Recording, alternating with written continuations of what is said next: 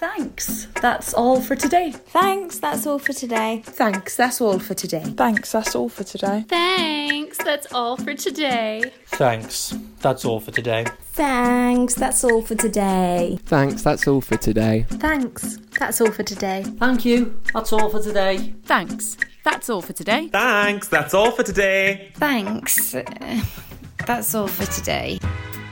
Hello and welcome back to Thanks, That's All for Today, a podcast hosted by me, Harriet Mullen. Thanks again for joining me for another episode of Season 2. And thanks again to my wonderful, wonderful guest, the very talented Jodie Still, for joining me last week. In this week's episode, I catch up with a friend of mine who I met whilst working on one of my favourite jobs not last year, 2 years ago. Nothing happened last year, called Stardust the Musical.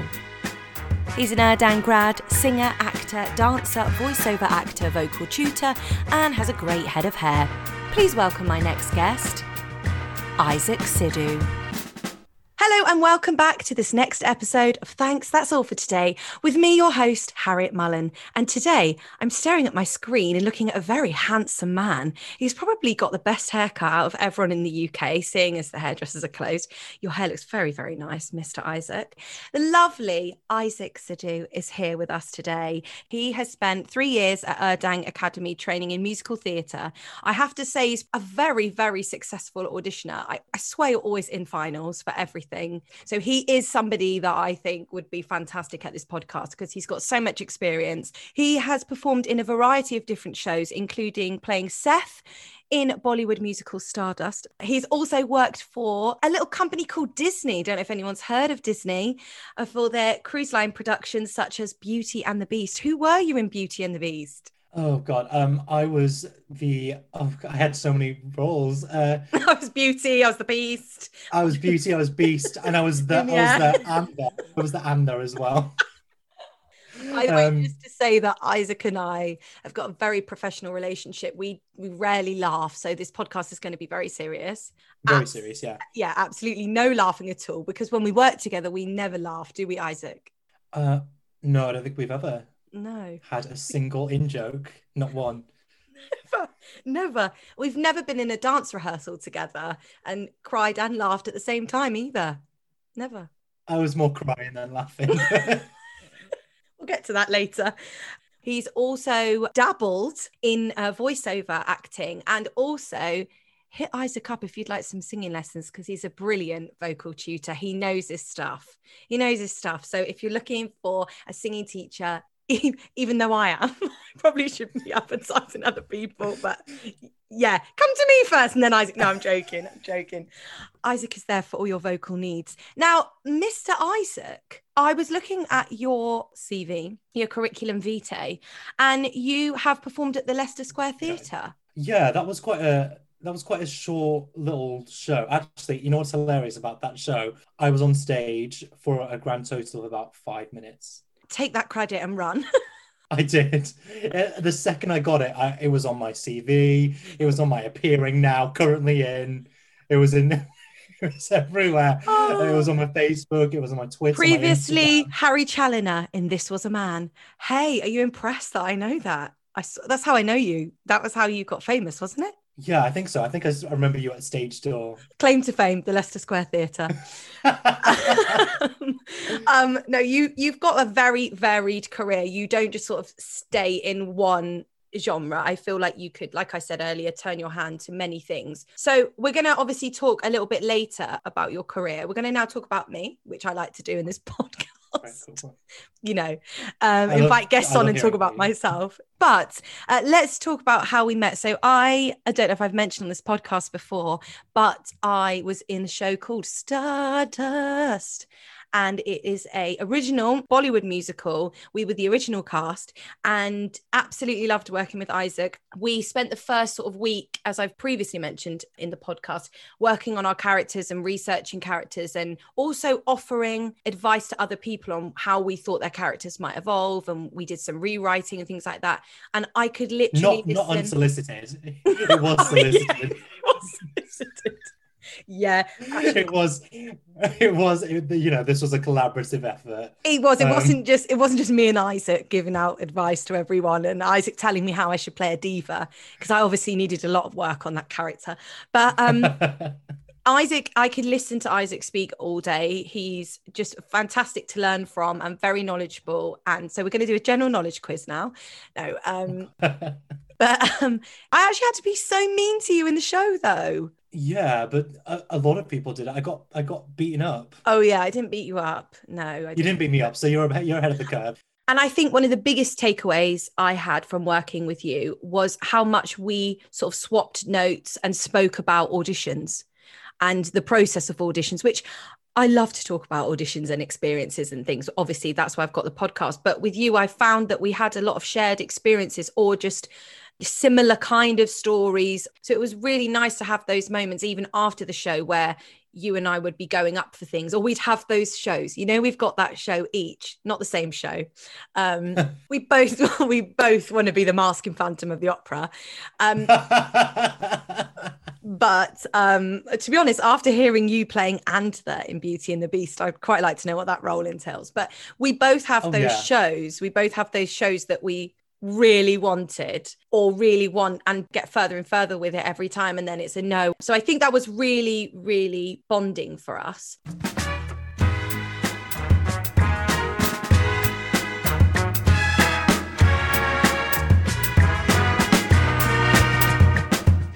So obviously we've shared a lot of stories about auditions.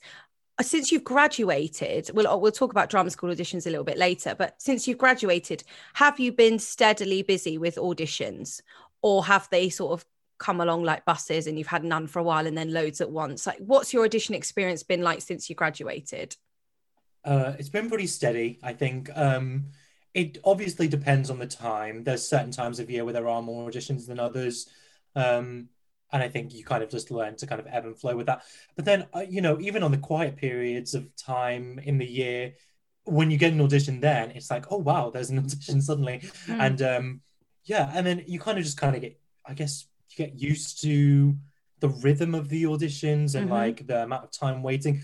Obviously, the last year has been a bit of a strange one in terms of auditions. Yeah. And even when you get an audition, usually they're tapes at the moment. But I'd say it's been pretty steady. I don't think I really had like no, actually I do remember I had one year where I just couldn't seem to really get seen for anything, and I don't think that was anyone's fault. So I don't think anyone was doing anything differently. So there was a year where it was a bit quieter, I'd say, than any other year. I was still being put up just as much, going out to auditions so it just happened to be a quiet year, especially when it comes to the world of musical theatre. Year by year, it can just change in regards to how many people are in a show, how many people are leaving a show. You just don't really know. So I think it depends on the year. The more diverse of things that you put yourself up for, and the more diverse things that you kind of are able to do, that obviously also increases the amount of auditions you get as well, because you're then being put up for different projects more frequently. Because for you, I mean, I've obviously seen you perform in a pop capacity and perform as Seth, who has got to sing this huge pop track. But obviously, knowing the sort of shows that you have been called in for and work you have done, where would you say you lie between the legit musical theatre and pop? Because I could see you in either, but do you find that you gravitate towards one, or do you think that you've had a steady flow of auditions? Can you say steady flow? Yeah. Yeah, why not? Okay. Or do you think that you've been as busy as you've been and, frequently called in because you can go for the legit musicals and the pop? It's a funny thing, actually, because to me, music is music. So genres obviously are important, but I don't necessarily hugely change the way I sing from one audition to the other, one genre to the other, because, my voice kind of just sits in a bit of a strange place in that it's legit, but it's also kind of pop, and it's kind of like half and half. Yeah, you don't have two voices. No, not at all. So it's basically like a like I'll be in for one musical and I'll maybe just like bring out more of a popish tone, I guess. And in one, I'll bring out more of a legit tone, I guess. But generally speaking, I kind of just go into each audition kind of singing the way I sing and hoping, I guess, that that's good enough. You know, certain shows require different vocal tasks. There are certain shows that may not want any, I guess, vibrato in their voice for when they're casting a character because they want it to be very raw. And, you know, you got to learn how to take those things in and out. You've got to learn how to kind of manipulate your voice here and there. But I think in general, I kind of a middle of the road because I remember at drama school, I always used to kind of get, I used to get called like, as if like Jean Valjean does pop. Oh, wow. So, you know, I was never able to be like, because there were some people in my class, especially who are just phenomenal pop and rock singers. And I had so much envy for them. And there was some boys in my class who were just beautiful, legit voices. And I had so much envy for them. And I always used to kind of think like, oh, I don't really fit here. I don't really fit there. But then I kind of was like, you know, if you don't have a niche, kind of make yourself your niche regardless. And so it also makes the process of auditioning more comfortable for me to not have to try and manipulate the way I approach things, at least vocally, so much. Do you know what I mean? Because I could easily say to myself, like, oh, well, they're looking for someone who is a pop and rock singer. I'm not right for this. But that's not my call to make. I'm there to do what I do. And it's the casting team who know the piece and know what they're looking for, know the sounds they're looking for. It's up to them to say, is he right or is he not? But for me, it's not really my place to say that. So I just kind of go in and do what I do. And if I'm right for them, that's great. And if I'm not, then that's fine. You know, that's just the way the cookie crumbles, I guess. I think that's great, though, that you've got that understanding. And when you go for auditions now, how have you changed from being a graduate? Would you still now go for a variety of things, or are you more niche nowadays? Good question. My process of auditioning has changed humongously since graduation. But I would say generally it's changed in some ways, but it's kind of stayed the same in other ways because I am the same person. But then again, I'm not. Like, I've changed as a person so much since graduation. You know, I've grown up a lot. So yeah, I think there is no right or wrong way. Whatever works for each person works for them. And in terms of, you know, what I've been seen for, that also kind of ebbs and flows. I had periods of time where I've been seen for loads of very poppy, rocky musicals, and then periods of time where I've been in for very, very legit musicals. I think just kind of finding myself, finding what I do, and kind of just trying to find the similarity between who I am and what the piece is maybe asking for, and bringing my similarities forward as opposed to trying to diminish my differences, because you also need those differences. You don't want to be cookie cutter as soon as you walk into the audition. So bringing forth your similarities to the piece, to the character, to the role, and also celebrating your differences and bringing those to the party as well, but kind of really, I guess, finding and identifying what your similarities are is the first kind of big step. Definitely. And with auditions now, obviously we haven't been in the room. I haven't been in the room for ages, and everything now seems to be self-tape or Zoom, and I wonder how long that will continue. I don't feel as nervous when obviously it's self-taped or on Zoom. I feel far more comfortable, but you can't beat being in that live atmosphere. There is such a difference.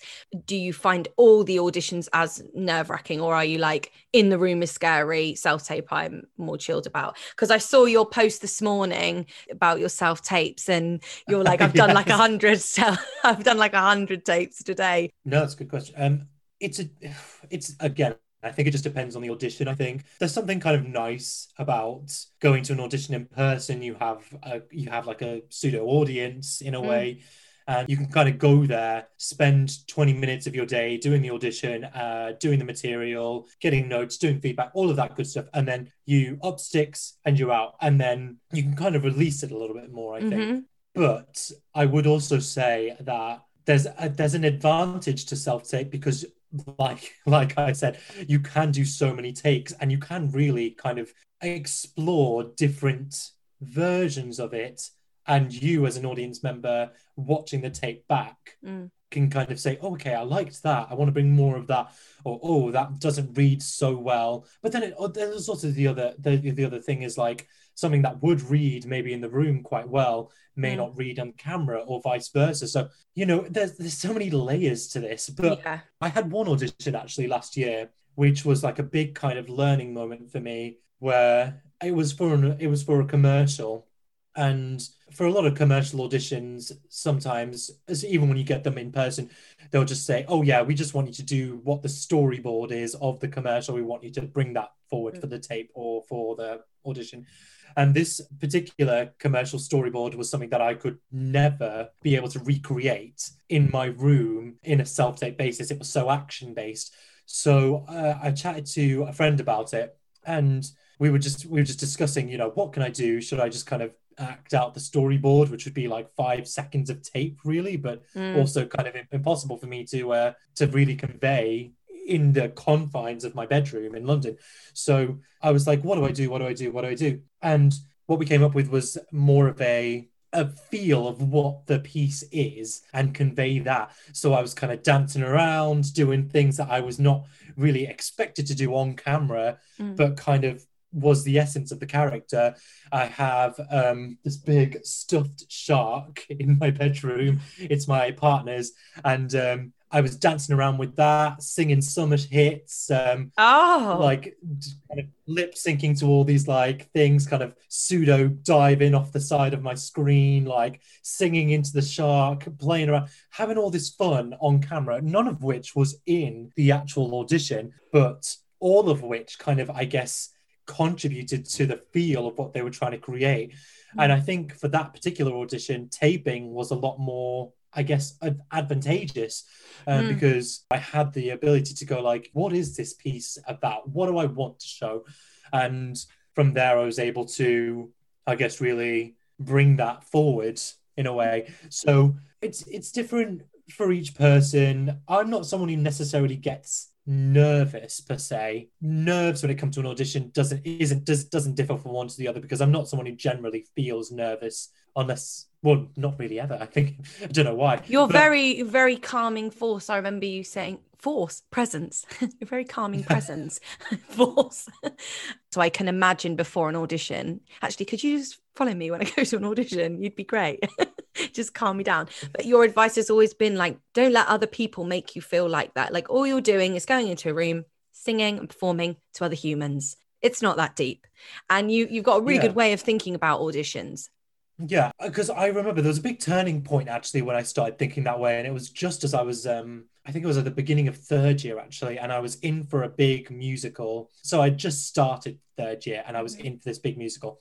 And I was about to do my first round, and I was outside the door about to go in. And this is one of the musicals that really did change my life, really put me on the path towards doing this as a career. So, you know, it was a big kind of life moment for me.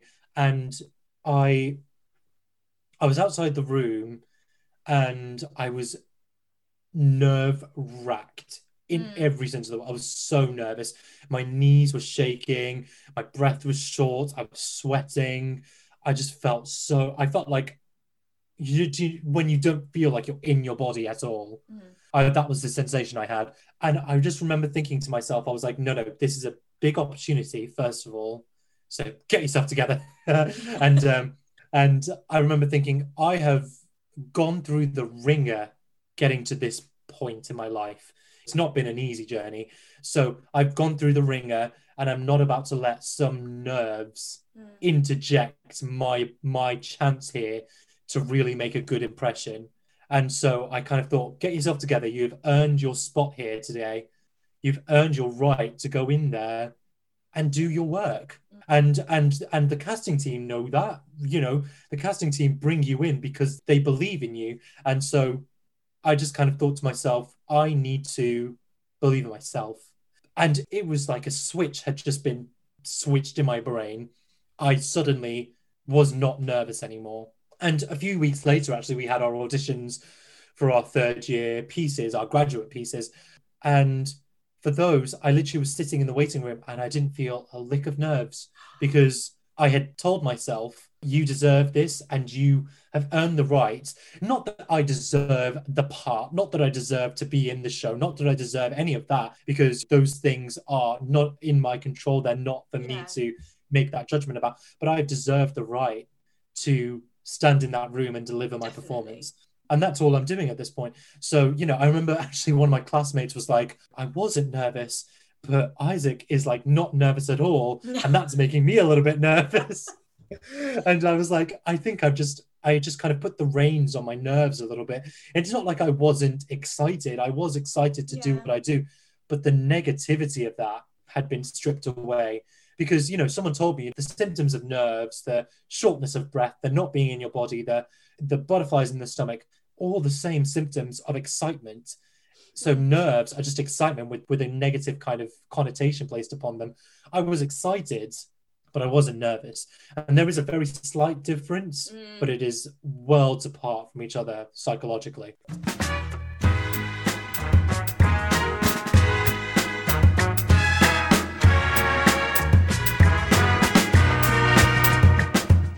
So I'm going to play a game with you now. I'd like to ask you, first of all, what's your favourite type of audition in general, in terms of if I was to do a show called Aizaac the Musical and I was a casting director, what either format of audition would you really like or what you wouldn't like? Well, I'd say my name is in the title, so do I need to audition for this? I know, that'd be a bit rude of me, wouldn't it? I'm going to do Aizaac Sidhu the Musical, but Aizaac, you're going to have to audition. Story of your life, but can you do 10 rounds, please? Yeah, what would be your ideal? Because for me, I would love one-to-one auditions, 3 or 4, that would be my favourite. So I would say one-to-one auditions, definitely. And I would say the less rounds, the better. Give it to me after one. Give it to me after one, please. Oh my gosh. Imagine walking into a first round and going, by the way, I'm only doing 1 round. So if you like me, please let me know. All right, let's say 2 rounds then. I don't want to sound cocky or anything. Oh, let's be really diplomatic. And I can do 10 rounds. Yeah, no, I love that. Yeah, I love that. I love the journey. Okay. The journey to and from the casting office. Yeah, that's a musical in itself.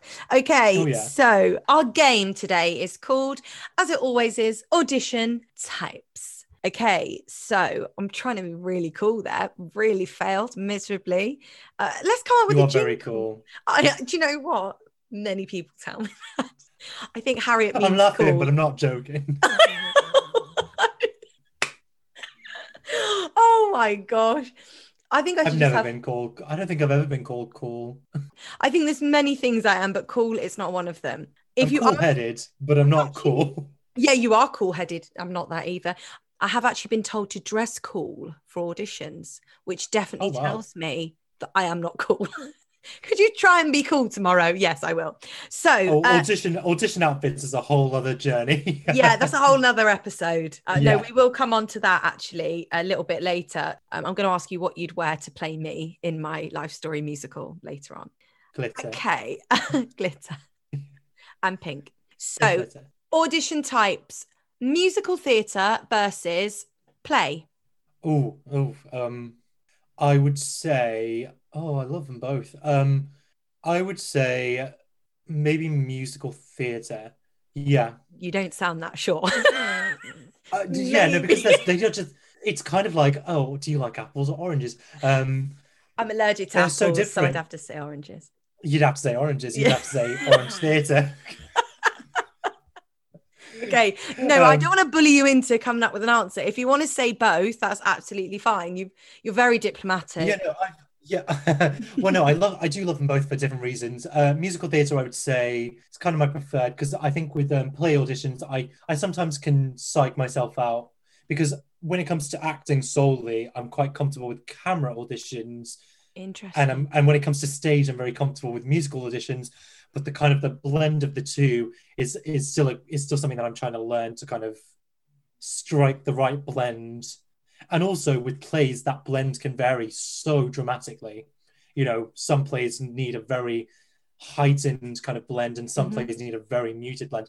So plays are very complex auditions. Kudos to everyone who can do a very good play audition. Absolutely. Thank you. Thank you. Apples. Oh, apples. Right, so we're going for empty. Okay, Right, yeah. so that means you can never audition now for a play ever again. You put it in writing. It's been chopped off, yeah. Oh. It's on my spotlight now, actually. I know. I'm going to quote you. Dance versus singing round. Singing, please. Why are you laughing? I think you're a great dancer. I'm looking for someone who can dance and rock me, baby. Come on. Okay, 5, 6, 7, 8. I actually remember. I can actually remember little bits of it. I would say singing round, definitely. Dance rounds, I said I don't get nervous. Dance rounds are the exception. Dancing on stage is fine. Dancing in an audition is not. Well, I mean, it's fine, but I find it very nerve-wracking. I think it's because I'm fine with choreography if I've had some time with it, but to learn it, and the caliber of the dancers you're next to is always like sky high. They're amazing. Even in Stardust, we were next to Marcus, Josh, Tiana. So me. Sorry, you were next to me. What do you mean? And you, of course.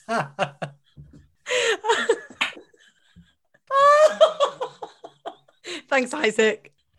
Oh my God, sorry. Oh, I'm getting really hot because I can't stop laughing. 16 bars versus full song.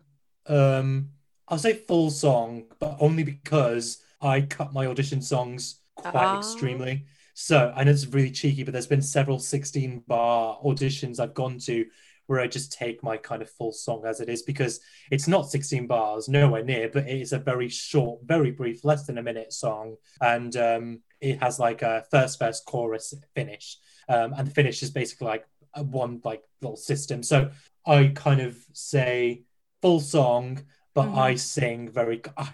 I think my idea of fresh hell is me going into an audition being like, I've brought this song today. Material's different. Material can be very long, and that's fine. But I wouldn't ever go into an audition bringing my own song and it being like 30 pages long. Yes, yeah, definitely. I've learned that an audition cut is crucial, except be careful where you cut it, because you don't want to be like, on my butt the tigers come at night. You don't want to do that obvious cut. Which I did for like 2 years of my career, that very song. No, I'm kidding. Okay, established musical. I don't remember writing this question, by the way, so let's see where this goes. Established musical versus new writing. All these questions are so hard. I'm sorry. I'll ask you a really easy one next.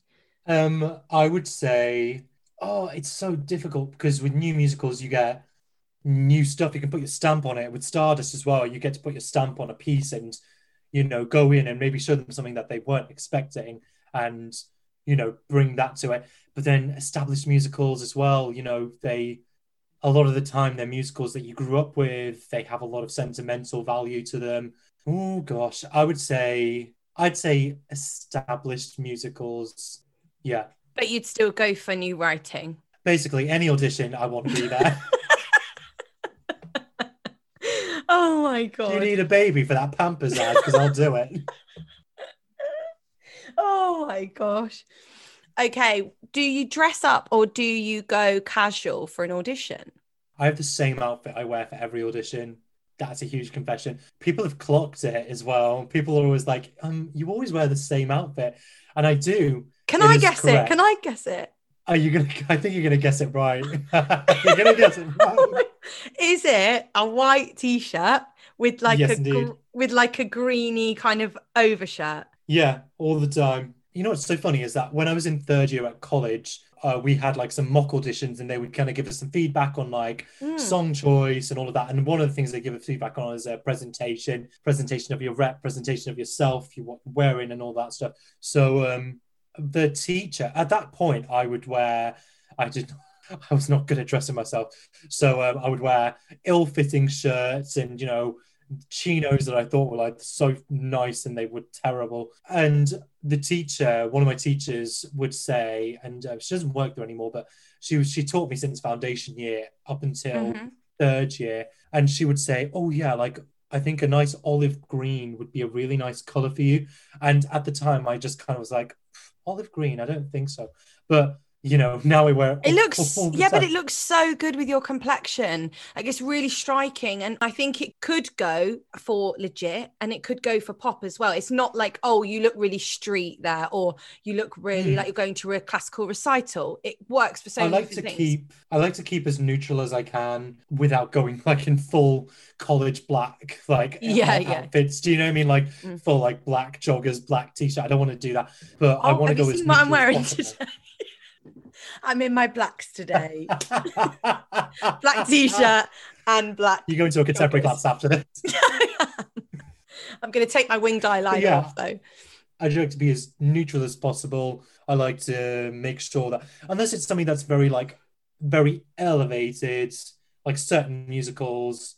I like a certain musical I was taping for actually not that long ago, a couple of weeks ago. I was like in a shirt, like a button-up shirt, pressed with like fancy trousers. It's self-tape, you can't see below like my chest, but I was in fancy trousers just to kind of get the feel of the character as well. Definitely. So yeah, but I try and my best to be as neutral as possible. Mm-hmm. And also, if I'm being recalled for a certain role, I wear the same thing I've been wearing in previous auditions through the recall process. Interesting.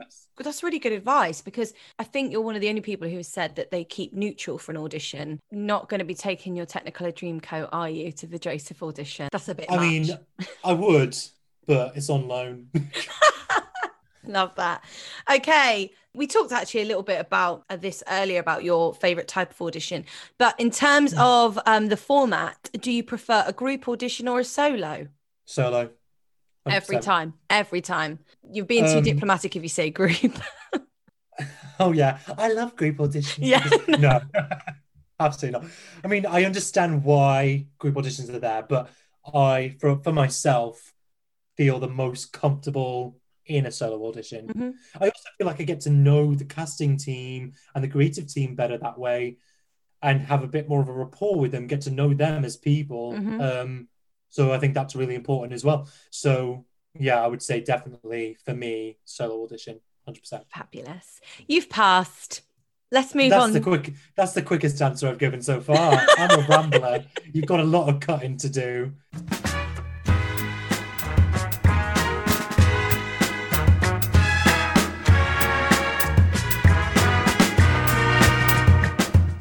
First of all, I was supposed to ask you how you are, but I kind of did that privately because, we don't need to air our dirty laundry.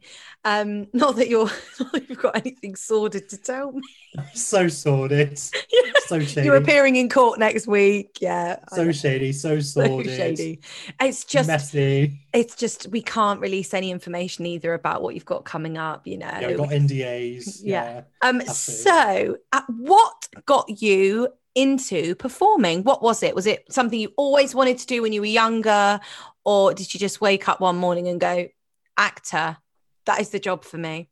I was thinking about this the other day and I was like, I don't think there's a clear starting point for me.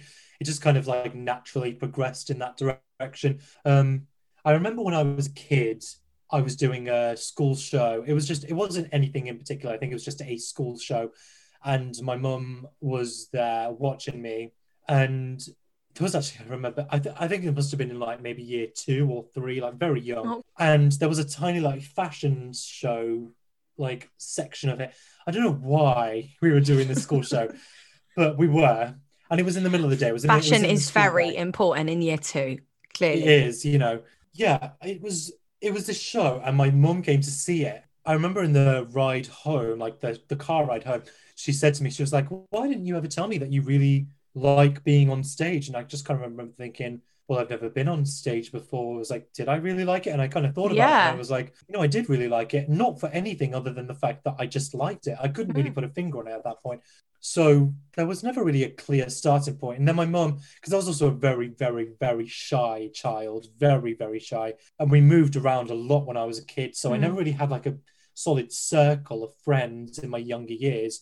So I think to combat that and the fact that my mum saw that I loved being on stage and also knew that I was quite shy, she started taking me to acting lessons, some really good acting lessons actually when we moved down south to Windsor. There were these lessons in London And it was a really good school, and I learned a lot, gained a lot of confidence, got a lot of self-assurance, and also started my hand in auditioning for casting directors, the likes of like Disney, the Disney Channel, all of those kind of big, Oh, wow. From what age? Oh gosh, I must have been at this point like maybe 10 or 11 or Oh, something like that. wow. I never knew that. So I was quite young, maybe, well, actually, maybe a bit older, maybe about 13 odd. But yeah, there was a big period of time where all I did was like sit in my room, play video games. That is still me now in lockdown, pretty much. But it was always something in the back of my head. And I would do shows, school shows and stuff like that. And people would say, oh, you're good at this. You know, you're really good at this. And I would just I would get, I don't know, it kind of progressed to that point. And then my sister at one point, when I was thinking about universities, not having any clue what I was going to do, my sister kind of was like, why don't you look at drama schools? I think she said a particular drama school, in particular maybe Lambda or RADA. And she was like, why don't you look at drama schools? And I think that's when it really started to like kick off. Do you know what I mean? That's so nice that it kind of organically grew throughout you growing up, and it's like sort of I guess what you've grown up doing. You know, it's also funny because I remember before I even really kind of clocked that I wanted to be an actor, one of my favorite TV shows growing up was Charmed. And there was always like someone gets hit by this like fireball and they go flying across the room and they hit the wall. It's all dramatic. And I used to pretend that I was in Charmed all the time. Oh my God, I love that. I used to kind of pretend, oh, I've been hit by a fireball, and I would like fling myself onto the couch and be like, oh, I've been hit, and all of that. So I would place myself in TV shows. I would place myself in the likes of shows like Charmed and Friends and Frasier. You know, I was a kid who watched Frasier. I loved Frasier. I used to watch it when I was getting ready for school. Yeah, and I used to put myself in those shows in my mind, just as imagination. And oh, you know what? I only just realised this now. Slightly sad story, I guess. But when I was a kid, because we used to move around so much, I didn't really have a lot of friends when I was quite young. So break times, I always used to kind of walk around the playground, imagining myself as like a pop star. I would just kind of sit there and imagine that I was doing like this big concert for the whole playground. And like everyone was like cheering and screaming and yaying and all of that stuff. And so, you know, it was an odd thing because music was a huge influence to me as a kid, as well as TV. Theatre kind of came in later in like my teen years. Theatre kind of became a big influence. But TV and music were a big influence. I used to binge listen to the Spice Girls. I used to binge listen to Mariah Carey and Whitney Houston. Madonna. Amazing. When I speak about my childhood, the sound of Madonna comes through so heavily. And even now, I can go to work and blast Madonna from the point I leave the front door to the point I get to work. Yeah. You know, so, you know, all of these things, you know, they were emblems for me of confidence, of something beyond what I was going through at the time. Yeah. And also a big form of escapism when Definitely. life wasn't going so well.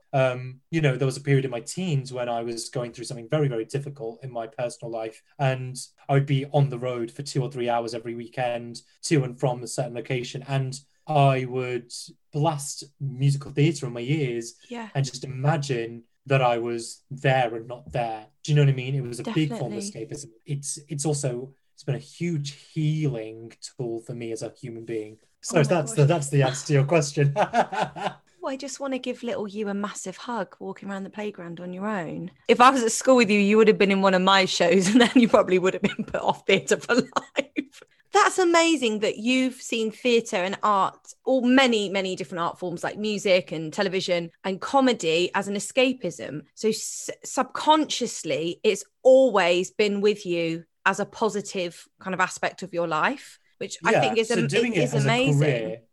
Doing it as a career wasn't necessarily a must have this in my life all the time, but it was always like just a little bit of magic that I had like in my life. Do you know what I mean? It was always there. It's always been present. That's amazing. And do you still see it as a little form of escapism now, or do you like that it's part of your reality now, the arts and it being your job? Yeah, it's odd because especially in some shows, there were shows, especially like Beauty and the Beast, you know, you're playing to a house of like 1,300 people every night. And so it was my job, but also every single night at that curtain call, I would pinch myself and I'd be like, Yeah. little me made it to here. Do you know what I mean? Little me made this happen. And so, it's 50-50. I still have the magic, but it's my career. And I think that's why I love it so much. Amazing. You think you know someone and then you hear about their past and things like that. And it's so illuminating, isn't it? yeah, it really is. You really get to know somebody on a deeper level.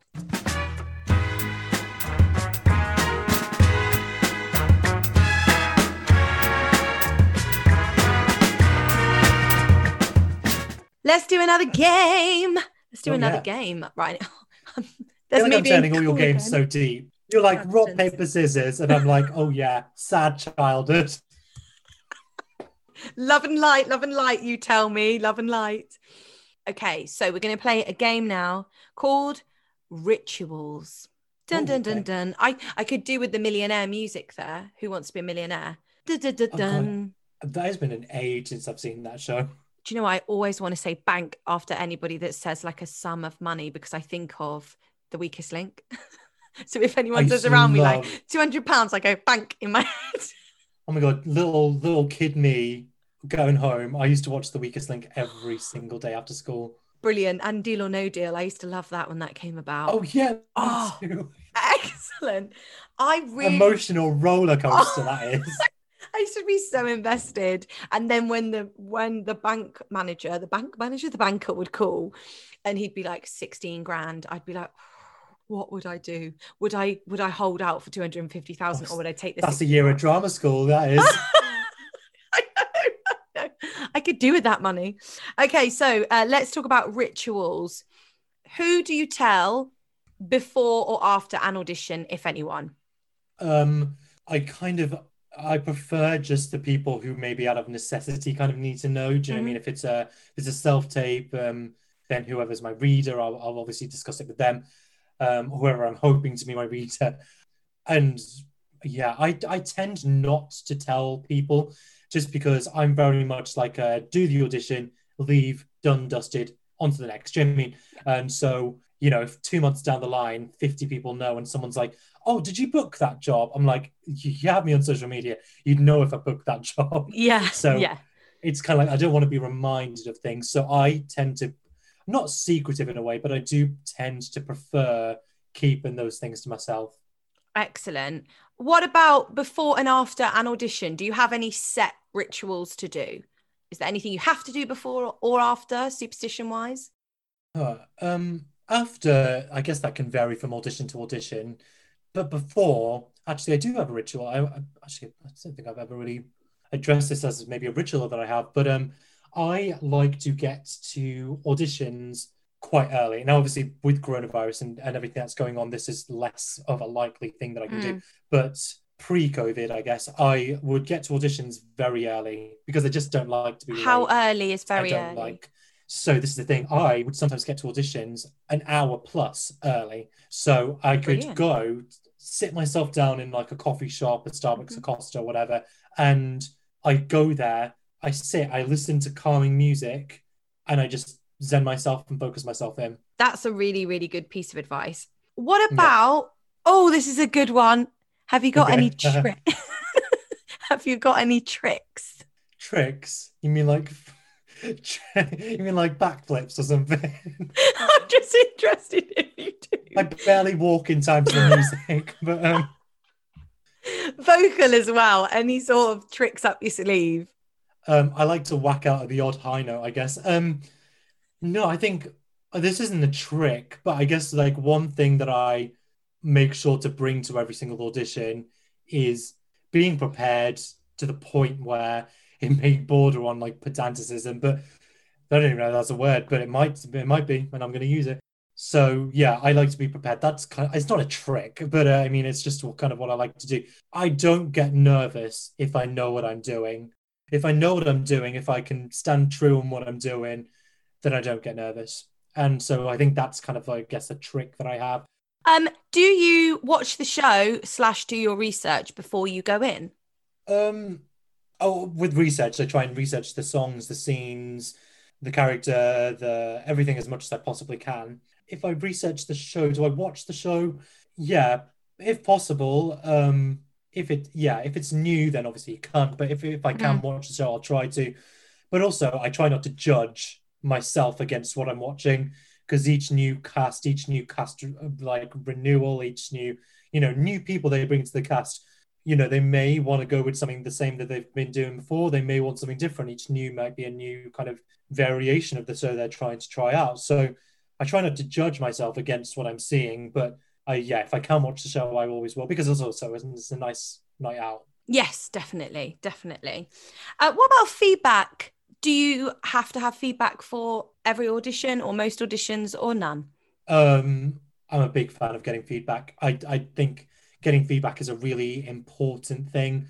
Solely as well, because I try and view every experience, good, bad, failure or success, you need to use as like a learning experience. And that's so much easier if you've got feedback to go along with it. So I could say, like, oh, I did this audition and maybe the reason I didn't get recalled was because of this, but that may not be correct. So, getting feedback is always a lovely thing to have and to kind of reflect on. Constructive feedback, if, oh, please work on this, please work on that, this could maybe use a bit more work. Love constructive feedback. Fabulous. That is the end of the game. Great. Don't worry, you What won. I win? You can be... I won a year at drama school. A year at Harriet Mullen's drama school where you learned to be me. Yeah. Don't look so excited. A masterclass. It's a masterclass. Yeah. Oh, So yes. insert music here.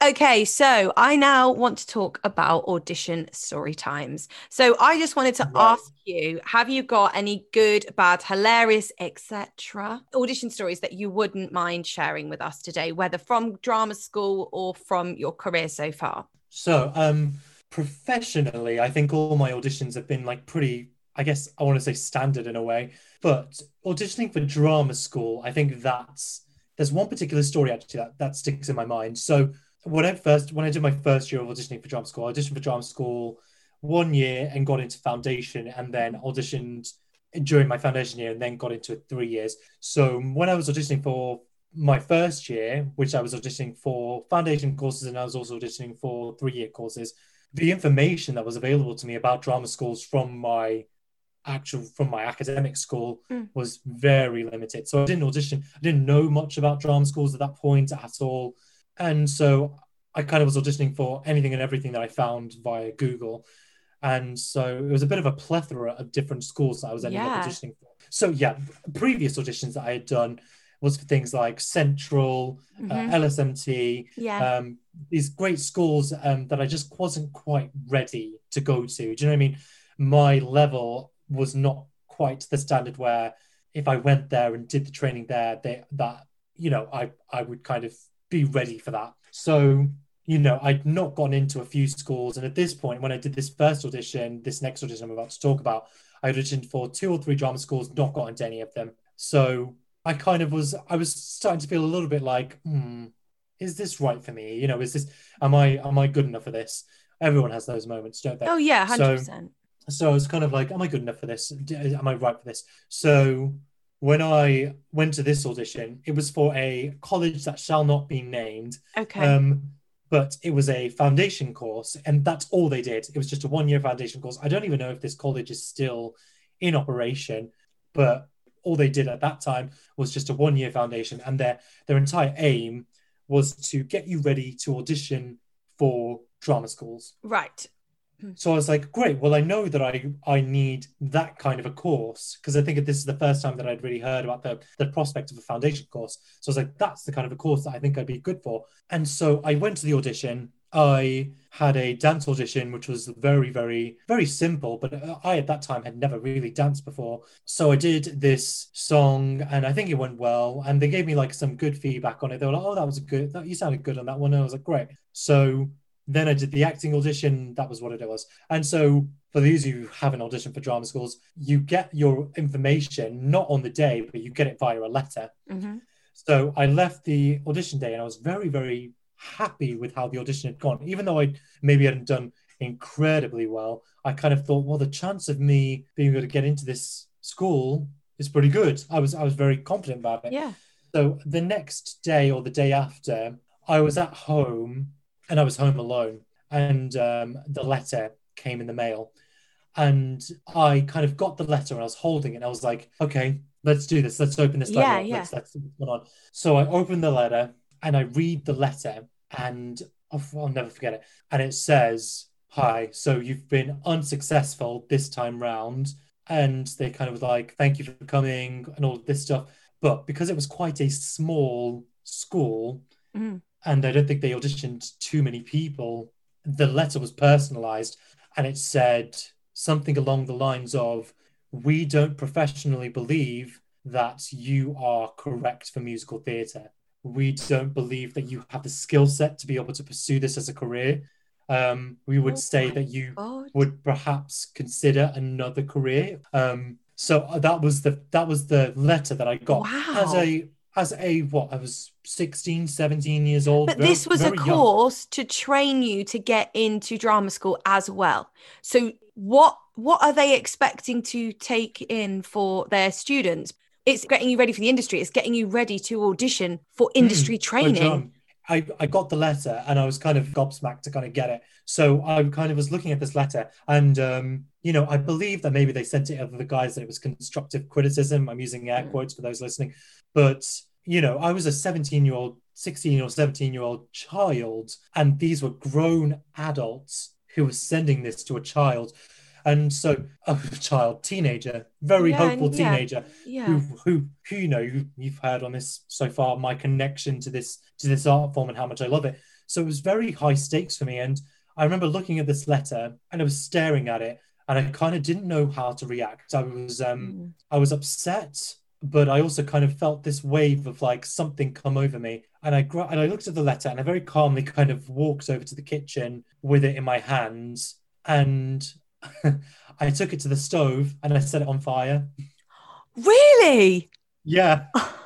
I took it to the stove, set it on fire, and then threw it in the Don't try that at home, by the way, anyone. Don't do that at home, guys. And just watch the letter burn. I said to myself, to hell with what anyone thinks I should and shouldn't be doing with my life. This is my decision to make. And I want to do this. And this is what I'm going to do with my life. And if it takes me 100 years, I'm going to do it. And so that was a huge turning point for me. Because then the next audition I went to was for Urdang, which was only a couple of weeks later, and I had that fire kind of burning in my soul a little bit, and I got in. So fantastic. So actually, what they did was motivate you and give you determination and ambition. When you're older, you have more confidence. But that could have stopped you. Yeah.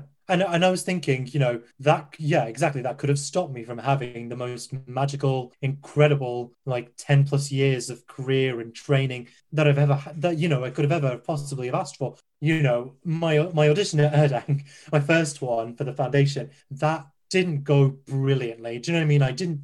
I remember for the singing audition, I was singing entirely out of time with the pianist, but I just kept singing, and I was like, I had that fire, and I was like, no, I'm here to sing my song, and I'm going to sing my song.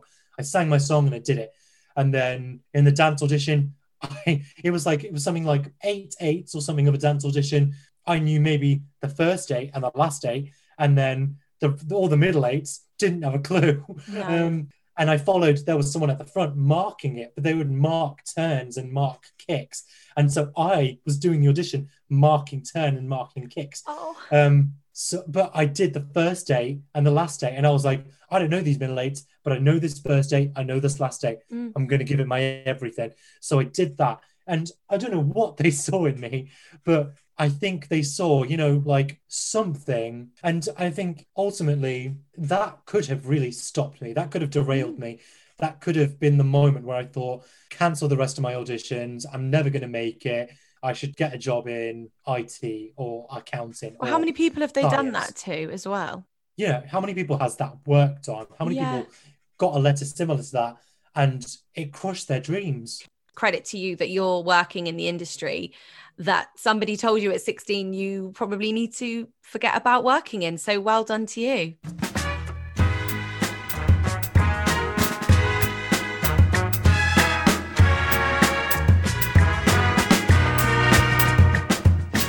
Okay, so we're going to play a game now. We are going to play our final game, Have You Ever?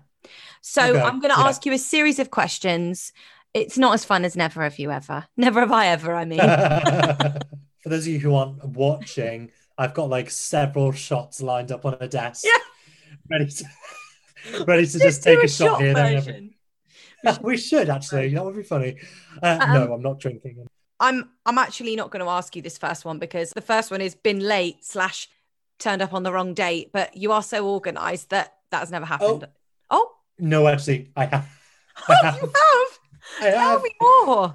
I have. Actually, it was an audition for a cruise. I can't remember what cruise line it was.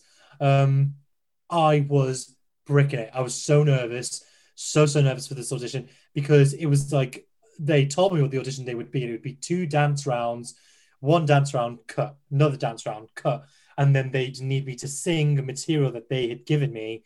But the material was just material that was so different to me than the regular material that I go into auditions with. It was like Freddie Mercury kind of rock, like not pop rock, not musical theatre rock, pure rock and roll rock, like Freddie Mercury range stuff. I have a good vocal range, but I'm not Freddie Mercury. So it was a very nerve-wracking day. It was kind of one of those days where like I can prepare, but there's very little that I can do to kind of get myself through. So I got it, and my agent sent me the audition. And the audition turnaround is usually very fast. The exception of Stardust. I think Stardust was one of the most kind of amount of notice I ever had for an audition before in my life, because I had like 3 weeks or something between the time I knew I got it and then the audition date itself, which was lovely and very luxurious. So yeah, I got this email from my agent and I was like, oh my God, it's in a few days. It was in like a week or so.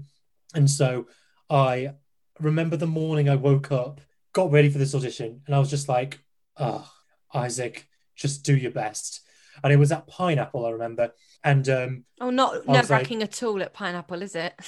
Never. And I was like expecting to get there, and I was expecting there to be like a big line outside, the way that is with cruise auditions, especially, kind of, because I think this may have been a mixed agent and open call. So I don't even know what to expect, basically. Yeah.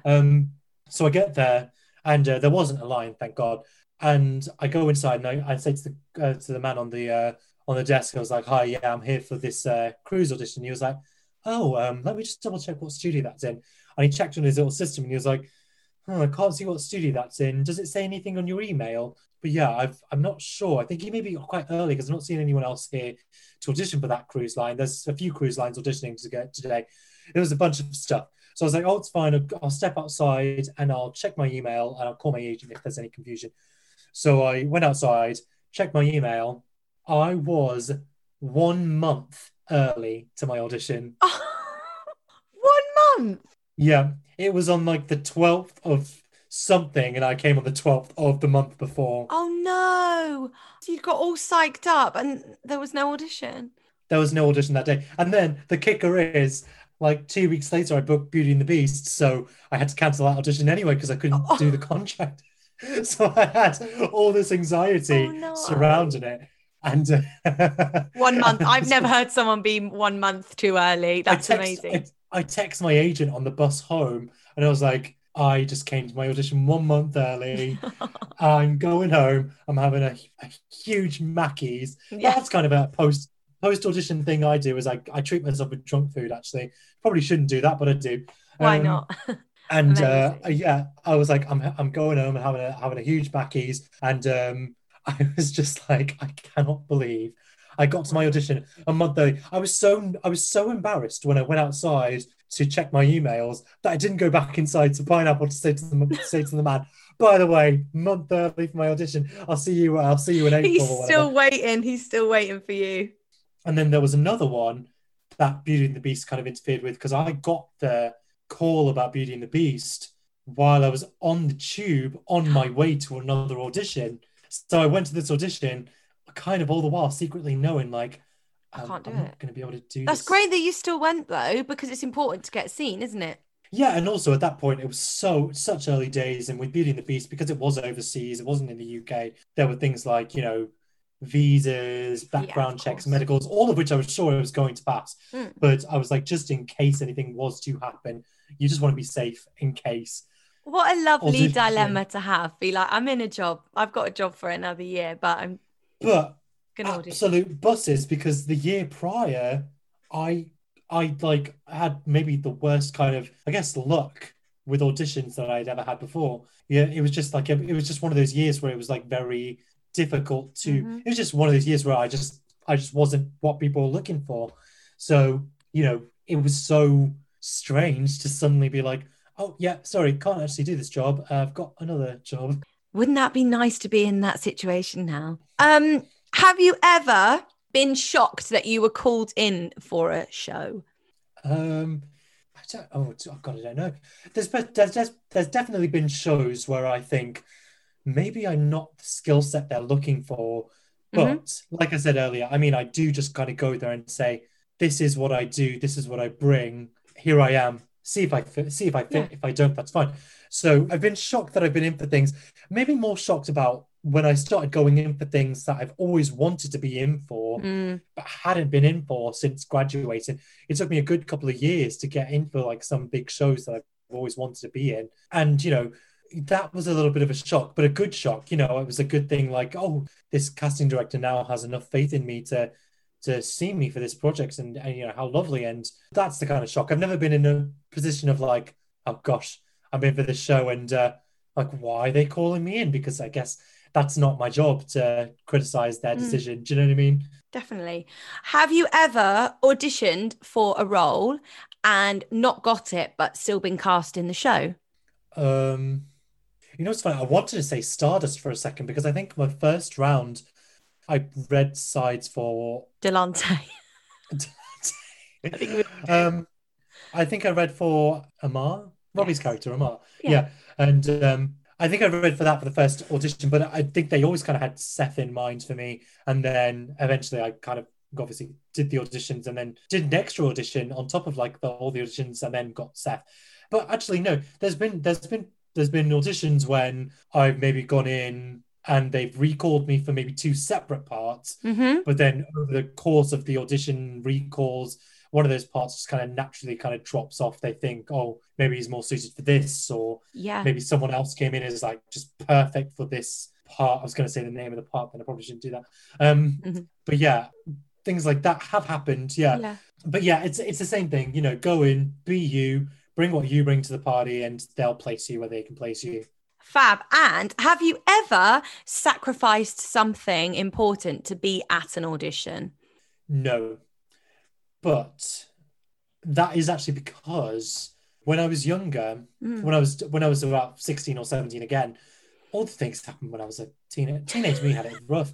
That's the age we need to focus on for the musical. It's that era. Yeah. But yeah, when I was a teenager, I actually missed my brother's engagement party for a rehearsal. And that was because I was in a show, and the director, she was nice, but she had she had a mean streak to her sometimes. Yeah. And I told her, I was like, I need to take this Saturday off because of my brother's engagement. And I told her weeks in advance. And she said, absolutely not. You can't take it off. We need commitment from everyone. We were actually thinking of giving you a role this year, but we need to know you're committed. We need to see that you want to be here. Spouting off all that, bullshit. But anyway, so... a little bit manipulative. Yeah. We were going to give you a role, but we're not now. When were you going to tell me that then, Han? Yeah. Where's my contract? And so she said all of that stuff. And I, as a young teenager who wanted this so badly, really took that to heart. So I discussed with my brother, and I said to him, I was like, would you be okay if I did miss your engagement? And though he was upset, he was like, I understand, there's something you really want to do. And he kind of said, it's fine in a way. And then also, I spoke to my parents. They were like, yeah, but we understand you need to do what you need to do. And this is a big opportunity for you. And whatever. And then I remember the day I went to rehearsals where my entire family went that morning, to my brother's engagement party, and I didn't. And I instead went to rehearsals. And there were people that day who didn't come to rehearsals. There were people that day who had taken that day of rehearsals off. Oh, how annoying for you. And also she kind of saw me that day. She was like, "Oh, it's nice to see you today. Thank you for coming in." That was the only acknowledgement I got for the sacrifice I had made. And she didn't give me a part. She forgot she offered to give me a part. Said they don't think there's a part that's right for me. You know, all of this stuff. I was devastated because this is a life event that I had missed, a once in a lifetime I had missed. So that taught me a lot of things. It taught me that no matter how much you love what you do, life comes first. Your life comes first all the time. It also taught me, you know, unless you have something in writing that is signed, you do not put your life on hold for anything. Once your name is on the dotted line, then you can do what you want to do. And I was 17 years old. And if I knew what I knew then, me at 17 would have said, "Excuse me, where is my contract?" Because with no contract, no deal. Yeah, definitely. Definitely. Great advice. And finally, have you ever auditioned for your dream role? Yeah, many times. Many times. Yeah, it's one of the, it's just one of those times where I kind of, I just love what I do so much because I think, you know, one particular musical, I don't know if I should name these musicals at all, but one particular musical that I love, first musical I ever watched in person, I was in for the lead for that. I've been in for that a few times actually, and every time I get to do that material, do the scene, do the song, work with the team, you know, you get a little bit of a chill up your spine, just being like, wow, you know, I'm here and I'm doing this, and it's so lovely to know, you know, not only are you there and doing this, but you've got there from the place you started. Also, for another musical, I auditioned on the stage. It doesn't happen very often, but for this particular musical, I auditioned on the stage. One of them, I'd seen that musical once when I was 15, and then rewatched it again 2 days before my audition because I was like, I kind of need a refresher on it. And I was singing on stage, and I kind of looked up while I was singing to where I was sat 2 days prior. Oh my gosh, how lovely. I shifted my eyes down to like the dress circle. I looked to where I was sat 10 years prior, and I was like, and now I'm standing here, audition or not. It was just one of those moments.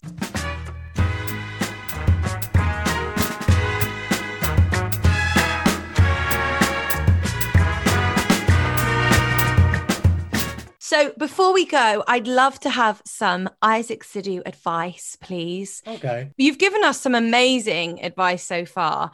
I think it's really, really important about saying, you know, your life comes first, but also about the whole audition experience and taking it for what it is. And you are just going into a room and performing to humans. Have you got like a piece of advice that you wish you'd known when you were younger, or something that you could pass on before we go? A few things. I would say always stand strong in your convictions. Always stand strong in what you bring to the table. Always important. I would say find the similarities between you and the character, no matter how different you and a character may be as people with a set of morals. They could be completely different, but find the similarities between you and that character and find yourself in there. Know you've earned the right to be there. Know that it's okay to have fun in the room. Know that that's all right. And yeah, I would say prepare for your audition like an actual performance. You know, a lot of people say auditions are like a mini performance. I kind of thought, oh yeah, that's good advice. But I never really took that to mean what it meant, because never would I ever go into an audition and say, well, I know the words and I know the general emotion, so I can wing the rest. Yeah, that's not the way it is. So when you're auditioning, you're your own director, you're your own musical director, you're your own creative team for that audition. So go in, know what you're going to do with the song, know where you're going to take it, know some blocking. I mean, it never hurts, does it? Bring a polished performance to the audition room, and it just kind of elevates what you're about to do. And also, finally, never take this career for granted. Never take this career for granted at all. So many people fell at the first hurdle and never got up. If you're doing this, you got up. You made it. Enjoy that. No matter how far along in this career you are. If you're auditioning for drama schools, then so many people never make it to that point. If you're auditioning for agents, so many people never make it to that point. If you're auditioning for small theatres, big theatres, West End, World Tour, Broadway, blockbuster movies, so many people never make it to those points. Yeah. No fault of their own, but you are lucky enough to be there. Enjoy it. This is the time. You know, I always think like when I'm 80 and I'm looking back on my life, I want to have some good stories to tell. I want to look back at those moments in my life and be proud that I did it. So never take it for granted. Never, never, never. Thank you so much, Isaac. Thank you for sharing your stories with us today. And I feel very motivated by you. And I also just want to give you a big hug because you've shared some really sensitive moments. And I'm going to imagine burning any unsolicited opinions and take that constructive feedback. So thank you so much. If someone ever says anything mean to you, write it on a piece of paper and burn it. By the way, this disclaimer: I'm not responsible for any fires that may start. Isaac, please could you sign us off today with just saying the tagline? Thanks. That's all for today. I'm in the intro, aren't I? You are. I'll just copy and paste. I remember when you sent me the request to do the intro, I was like, this is the most acting work I've had in like 2 months because of the pandemic. So I'm going to take this and run with it. I gave you like 4 takes. Put on your spotlight. I gave you takes. I gave you 4 different takes. I had intentions and all sorts. He was his own director, an own musical director in that moment. I was, yeah. Musical director. Bit flat on that thanks a bit. Right, here we go. Thanks. That's all for today. Oh, what a star. Thank you so much. Thank you, Isaac.